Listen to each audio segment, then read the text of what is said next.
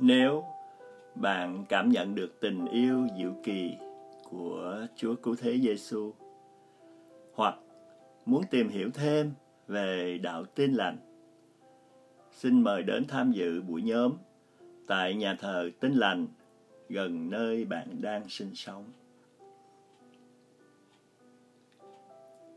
Địa chỉ nhà thờ tại thành phố Montreal, Hội Thánh Tin Lành Việt Nam, Montreal, 1455 Saint-Germain, Ville Saint-Laurent, Quebec, H4L 3S7.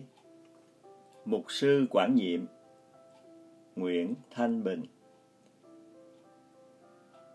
514 662 5866. Hoặc liên lạc cô truyền đạo trí sự Ngô Thị Ngọc Sương,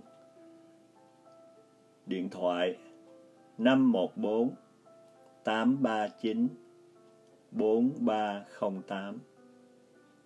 Hoặc quý vị có thể liên hệ với chúng tôi qua email nguyetsangân@gmail.com để được hướng dẫn thêm.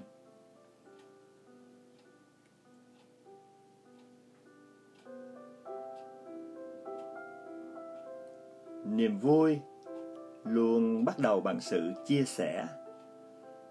Xin hãy giới thiệu ơn lành đến với những người bạn khác.